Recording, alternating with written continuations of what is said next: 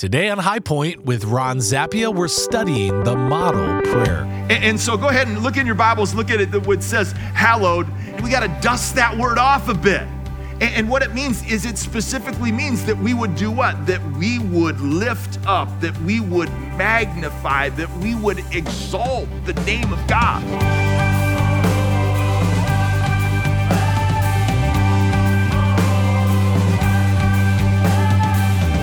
This is High Point with Ron Zappia, pastor of High Point Church, and I'm your host, Steve Smith. We're continuing a series called The Prayers of Jesus. And Ron, would you say that the passage we're looking at today is maybe one of the most recognizable passages on prayer in the Bible? Oh, it definitely is. I mean, that's why I entitled the message, The Model Prayer, because that's what it is. If you grew up in church, you may have learned the Lord's Prayer as a kid or even heard it said by certain people. I know many people know it. They'll say it before a football game or before an athletic event, in the huddle, but sometimes familiarity with this prayer causes us to forget its meaning and significance. So today, I want to give you a fresh perspective on the Lord's Prayer. Well, let's dive right into the message. It's called The Model Prayer. Here's Pastor Ron. I'm going to ask you, if you have a Bible, go ahead and turn to Matthew chapter 6.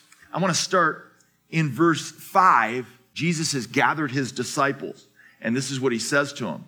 He says, when you pray, you must not pray like the who? Like the hypocrites. We don't want to be like the hypocrites. We don't want to be like those people. So how are we to pray? Well, he says they love to stand and pray in the synagogue and in the street corner. Why do they stand and pray? What does it say? What's the text say? To be seen by others. So that's what they're doing is they're just like, hey, we're doing it. Hey, look at me. I'm more spiritual than you. So he's like, we don't want you praying like this. Finish up in verse 6. He says, truly I say to you, they have received their reward, so we don't want that to be true of us. Look at the next verse. He says, but when you pray, he says, go into your room, shut the door, and pray to your Father who is in secret, and your Father who sees in secret will do what? He'll reward you. Now, let's listen up for a moment. What do you think? Do you think he's saying that we can never pray out loud in front of people or in a service or with a bunch of people, and we always got to go down to the basement or go into the special room and lock ourselves? Is he saying that? No, he's not saying that. But what he is saying is he's saying, guys, we got to watch our motives when it comes to prayer. And so if we're just always praying out loud in front of people, maybe it's just you and your family at the dinner table. I think for me, the key is this. It's like this. Make sure your public prayer doesn't exceed your private prayer. Amen? And then he says this in verse 7. He says, when you pray, do not heap up empty phrases as the Gentiles do. Those are the people that don't know God.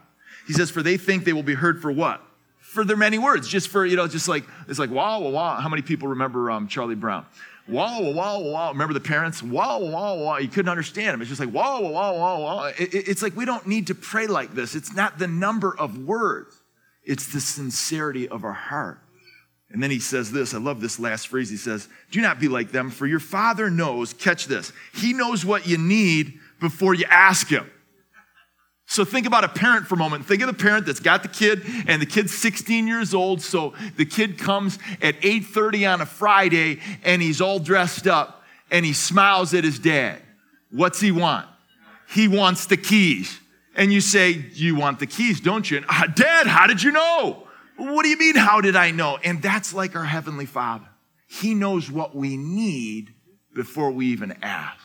So this is the phrase. He says this, then pray like this. He doesn't say, let me be clear, he doesn't say pray using these exact words. That's not it. It's not like we're to memorize this, and that's good if you memorize it, and it's good to recite it. We were just ministered to up front as people were reciting those words. But what I want to do is I'm going to take apart these words after we read them together, and I want to give you 3 helps, I just want to call it that, to be more effective or more efficient in your prayer. Effective in that you're not going to wander off as you pray, but that you'll be able to keep focused. And that's what this prayer really does. So you ready to read it? Let's start together. And it says this, our Father in heaven, hallowed be your name. Your kingdom come, your will be done, on earth as it is in heaven. Give us this day our daily bread, and forgive us our debts, as we also have forgiven our debtors. And lead us not into temptation, but deliver us from evil. First thing is this, again, 3 helps. So the first is that you would reflect on God as your Father. Now, I know what happens when I say that, because for most of us, we're just saying, you're saying, so, that's not really a new concept. And you're just saying, I know that, I know, but stop, because when he said this in verse 9, he says, our Father in heaven, he's blowing the minds of his disciples. You say, well, what do you mean? Well, because it's not a big deal to us, but it was revolutionary to them. They had not thought of God in that concept as their Father. They thought of him as more distant, and that he was one that was not as close. And so for the disciples, when they heard this, God is our Father, for them, they weren't even allowed to say the name of God, Yahweh. They weren't allowed to verbalize that. They could only say it 10 times a year during the religious holidays. So what happened is that made God appear more distant than he really was. And so God is our Father. That's the first thing. That as I go to him in prayer, that I'm reflecting that he is my Father. Now, when I say that, I know enough, because I've talked to enough people in counseling sessions to know that some thinking of God as their Father does not bring back the best memories. Can we just leave it at that? And maybe that's you, because your relationship with your dad was, maybe it was non-existent. Maybe you were neglected. So as you begin to think about that, you begin to portray that onto God. I was just in a discussion this past week with our youth pastor who oversees our high school ministry and our young adults. He said, this series is really hitting me because I've been thinking about prayer, and I'm thinking about praying to God as my Father. And this is what he said. He said, I have a hard time because I left home at age 18. And he left home, he went to another country, he went over, and he never came back. And so what he did was when he talked to dad through 18 through 25, it was just a phone call. Like, the relationship, it was good. He didn't have a problem with his dad, but it was just distant. It was just checking in. He was just like this. He's saying, I lack the dependency of my dad because I didn't speak to him that often. And they said, I've kind of brought that into my relationship with God. I have a tendency to do what? To be self-sufficient. Isn't that an interesting thing? So as you think about your relationship with your dad, it can say a lot about what you think about your heavenly Father. That's what it says in the text. Look, because he says, our Father in heaven. So he's saying, he's not your earthly dad. He is your heavenly dad. And so don't let your father's reputation, maybe your dad's bad reputation, influence your heavenly Father's image and who he really is. So we got to do this as we look to God, that we would be, the first help is that we would reflect on God as our Father in heaven. And then before we do this, before we kind of start doing this thing, we get a little too chummy with God. And see, we have, as evangelicals, the pendulum is always swinging back and forth. And maybe you grew up in a situation where you looked at God like very official, and you didn't see him as your Father. And you looked at the Bible as this book that didn't really relate to you. And so you put God on this pedestal, and then you learned and you came to Christ. And the pendulum for the evangelicals is we know that God is our Father, and that we can approach him and we can talk to him. But before you get too chummy, because I just have a little problem with these kind of prayers. It's just like, hey, God, and I know what you mean, but it's kind of like this. I hear people, sometimes they refer to their dad as the old man. Have you ever heard that? The old man. I could never say that about my dad. There's just something. I couldn't do it. Why? To me, it communicates just a little bit of lack of respect. And so as we talk to our Heavenly Father, that we would respect him, that we would revere him. And so before we get too chummy, it's just like, he says next, hallowed be thy name. And so go ahead and look in your Bibles, look at it, what it says hallowed, and think about that term for a moment. And I just ask this question: when's the last time you used that word? Anybody? It's this word, we got to do this. Like, get your Bibles and we got to dust that word off a bit. Because it's like what does that mean? And that word, it's almost like it's an old English term. And what it means is it specifically means that we would do what? That we would lift up, that we would magnify, that we would exalt the name of God, that we would put him in his proper perspective, and that he's above all things. He is our heavenly Father who looks down upon us. And that we would do this. I love what it says in Psalm 34, verse 3. It says that we would exalt his name together. That's what we would do. That we would glorify him. That we would magnify the name of God. That's what we're called to do. You're listening to High Point with Ron Zappia, and we're learning the powerful elements of the model prayer, otherwise known as the Lord's Prayer. Ask for this message when you call 844-HP-RADIO, or watch, listen, download this message and more at highpointministries.com. We'll continue with more teaching in just a moment. Oswald Chambers once wrote this about his relationship with God. I am determined to be absolutely and entirely for him and for him alone. Chambers was set on living a godly life centered on Jesus, and it overflowed into his teaching. So that's why this month, High Point Ministries with Ron Zappia wants to get you Chambers' book of daily devotions, which is packed with a spiritual energy boost for each day. Each of the daily readings is filled with concentrated, life-changing truths on how to live a God-centered life that will help you reach a new level in your faith. That's why for the month of January, for a donation of any amount to High Point Ministries with Ron Zappia, we'll send you Oswald Chambers' My Utmost for His Highest, a devotional book filled with biblical principles you can apply daily to your life as you seek the Lord. Call 844-HP-RADIO to receive your copy of Oswald Chambers' My Utmost for His Highest for a donation of any amount, or request this great resource online at highpointministries.com. This is High Point, and Pastor Ron Zappia is in our series called The Prayers of Jesus. For additional resources, including audio and video messages, head to highpointministries.com. Now here's Ron with the conclusion of today's message. Think about magnification. As something is magnified and you get the magnifying glass out, does the object literally get larger, or does it appear to be larger to you? It appears, right? That's why some of you get your reading glasses on. It's like the text stays the same. It doesn't, like the Bible doesn't get bigger to you or whatever you're reading. But as you magnify what? The glass, it allows you to see it in a bigger way, or you start to see it for what it actually is, because now you can see more clearly. And what we're to do is we're to magnify the name. God is not going to get bigger than he already is. Are you with me? He is huge, and he's breathed life into you, and he's done what? He's created this universe, and I'm telling you, he is awesome, and he is amazing, and he is holy, and he is worthy to be hallowed, to have our respect and honor. But at times, our eyes get a little fuzzy, and we need to get the magnifying glass out, and we need to see him as he really is. I love what Augustine says.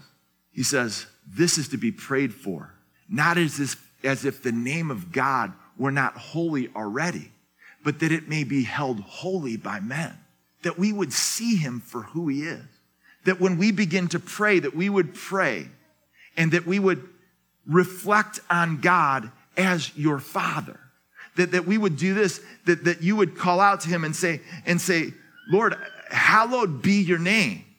God, I need to honor you and glorify you and lift you up. And Father, as I think of my own dad, he's let me down in the past. But I know that that's not true of you. I know you're with me at all times. God, I know that you're for me. God, I know what the text says, the scripture says, that you are a father to the fatherless. And I haven't had a dad. But God, you've stepped in and you have helped me in times of great need. That's the help. So what's the second one? Look with me at the next set of verses, because the second one is that we would acknowledge something, that we would acknowledge that God is in control. Can you acknowledge that this morning? No matter what you're experiencing, no matter what uncertainty has befallen you, that God is in control. And that's where he goes next. That's where he says, your kingdom come, your will be done on earth as it is in heaven. Now, go ahead and look at that first phrase in verse 10. He says, your kingdom come. That word kingdom there, the Greek word, it doesn't necessarily mean geographic territory. What it literally means is it's about sovereign rule. And so if you think about it this way, it's meaning that God has a sovereign rule. Where does that sovereign rule take place? It takes place in human hearts. And so you would pray maybe like this, understanding this prayer, that you would pray that God would expand his sovereign rule in the midst of your individual heart. That God would have his way in me in all areas. That's what he's saying. Your kingdom come. Now it certainly is this. It's the hope that we have that our Lord Jesus will return. Can I get an amen for that? And so you say, well, where is that? Well, that's Revelation chapter 19. And keep reading. Because the kingdom will come.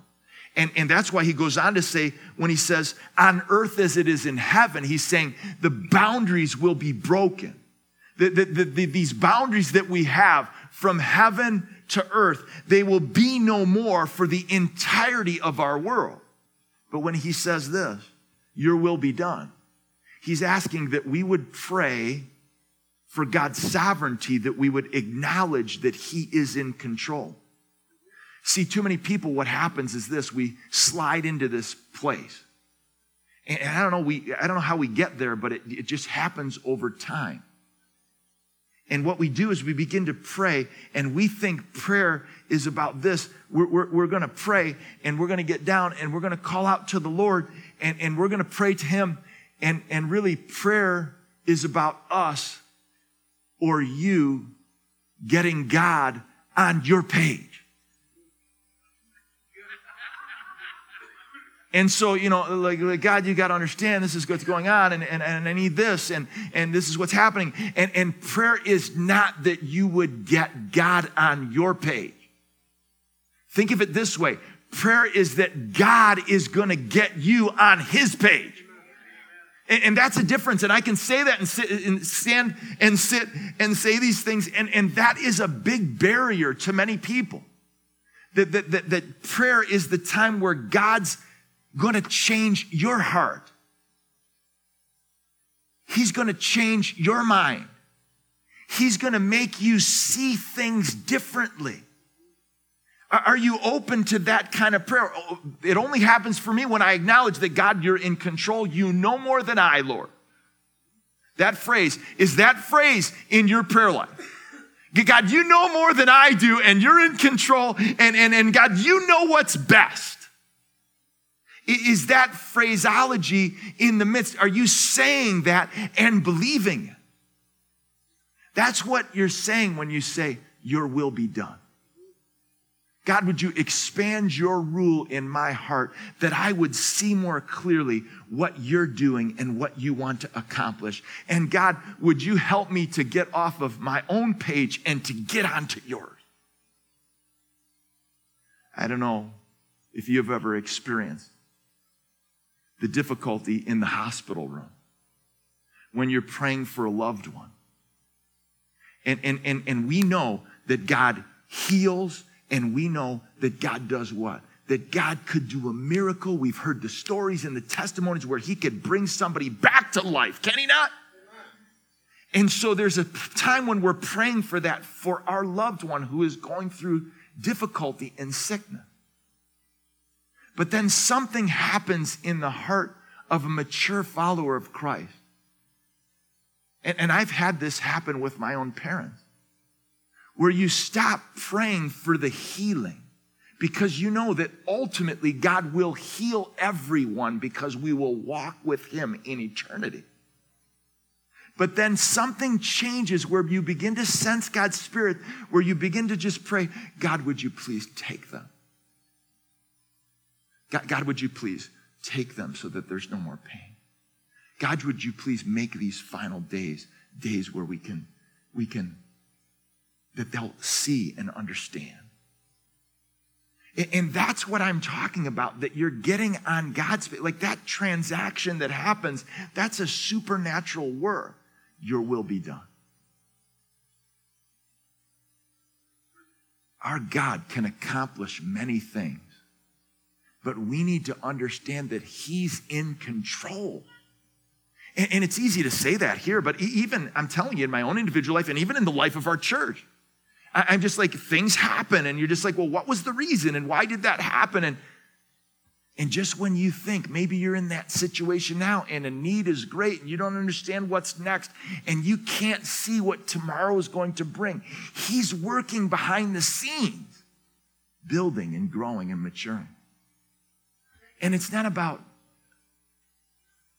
him getting on our page, but us getting on his. And that's sometimes hard to do. Where are we at? Let's get back into the passage because now he's going to do this. He's going to teach us, Jesus is. It's like, well, when do we get to ask for stuff? Well, that's what's next. This is the help. And so I just wrote this. I wrote, ask God for what you need. And you say, well, what do we need? Well, that's what he's going to do, and he's going to detail it for us right now. So look with me at verse 11, and it's interesting. I didn't say what you want, because there's a difference between what I want and what I need. Isn't it true? And these are the three needs for all of us. You need this. First thing, I'm just going to walk right through the text. Look at verse 11. You need God's provision. I hope you'll see it there. God, give us this day what? You tell me. Our daily bread. Look with me down at verse 25 because Jesus is going to give some powerful teaching. He says in chapter 6 of Matthew, therefore I tell you, do not be anxious about your life, what you will eat or what you will drink, nor about your body, what you will put on. Is not life more than food and the body and more than clothing? He says, look at the birds of the air. They neither sow nor reap nor gather into barns. And yet there it is, your heavenly Father, he feeds them. And then he says it to us, he says, are you not more value than some stinking birds? Doesn't say that, and which of you, by being anxious, can add a single hour to the span of his life? And here it is, verse 33, ready? But seek first the kingdom of God and his righteousness. That's what needs to be important. And all these things will be added unto you. That we would do what? That we would pray for God's provision. Look at the next phrase in Matthew chapter 6, verse 12. Because now it's time to ask, and he says this, forgive us our debts, and we will also forgive our debtors. So we're not only to do what? We're not only to call on God for his provision, that's what you need. You need God's pardon. Teaching us about the model prayer. You're listening to a message from Pastor Ron Zappia here on High Point. You can find the entire Prayers of Jesus series when you head to highpointministries.com. Well, Ron, you made this pretty important statement at the end there that we need God's pardon. Tell us what you mean about that. Yeah, we all do. I mean, sometimes we walk through life under the weight and the burden of sin. That's what we do, the backpack of guilt and shame. I certainly remember that in my own life. When we're weighed down in guilt, it's because we haven't gone to the one who can relieve us of that burden. If you've never received God's forgiveness, you can do that today. If you haven't made a decision for the Lord Jesus Christ, he wants to do this. He wants to relieve the burden that you can't. He's paid for your sin. He went to the cross. That's what the gospel means, that Jesus took your place on the cross. You should have been the one to die that death. You should have been the one to suffer, but he took your place and paid the penalty for your sin to satisfy the demands of God. All we need to do is call out to him, to admit that we're sinners, believe that Jesus Christ came, he died, he rose again, and confess him as Savior and Lord. If you want to do that right now, just follow me in this simple but heartfelt prayer. Father, I look to you with great thanks because of who you are and what you've done. I recognize at this moment, I admit that I have failed you, that I have sinned against you. I believe you sent your son for me. I ask you, Lord, that he would come into my life, come into my heart, that I would live a life that would be pleasing to him. Lord, I confess him as my Savior and Lord today. Would you live your life through me? If you prayed that prayer from your heart today, maybe there wasn't some fireworks that went off or anything like that, but the truth is this, that God's forgiveness and grace has washed away your sin and you have a fresh start in him. Well, that's such an important prayer. You're listening to High Point with Pastor Ron Zappia. And if you prayed that prayer, be sure to request a free resource called The Bridge to the Gospel. And it's going to help you learn about God's forgiveness that's available to you on the cross, that salvation can can be yours. Call 844-HP-RADIO or go to highpointministries.com. You can also request this resource for a friend. Use it to walk them through this prayer of forgiveness. Now, maybe you've been wondering how you can share the gospel on an even broader scale. Well, why not join our team of monthly supporters? Become a High Point monthly partner today when you sign up to make a recurring donation to High Point Ministries. Your investment is going to help more women and men believe in, belong to, and become more like Jesus through High Point Ministries. And today, when you make a donation of any amount, we're going to send you a classic devotional to jumpstart your day each and every day in the scriptures. It's called My Utmost for His Highest by Oswald Chambers. And this has been inspiring Christians for more than 75 years now.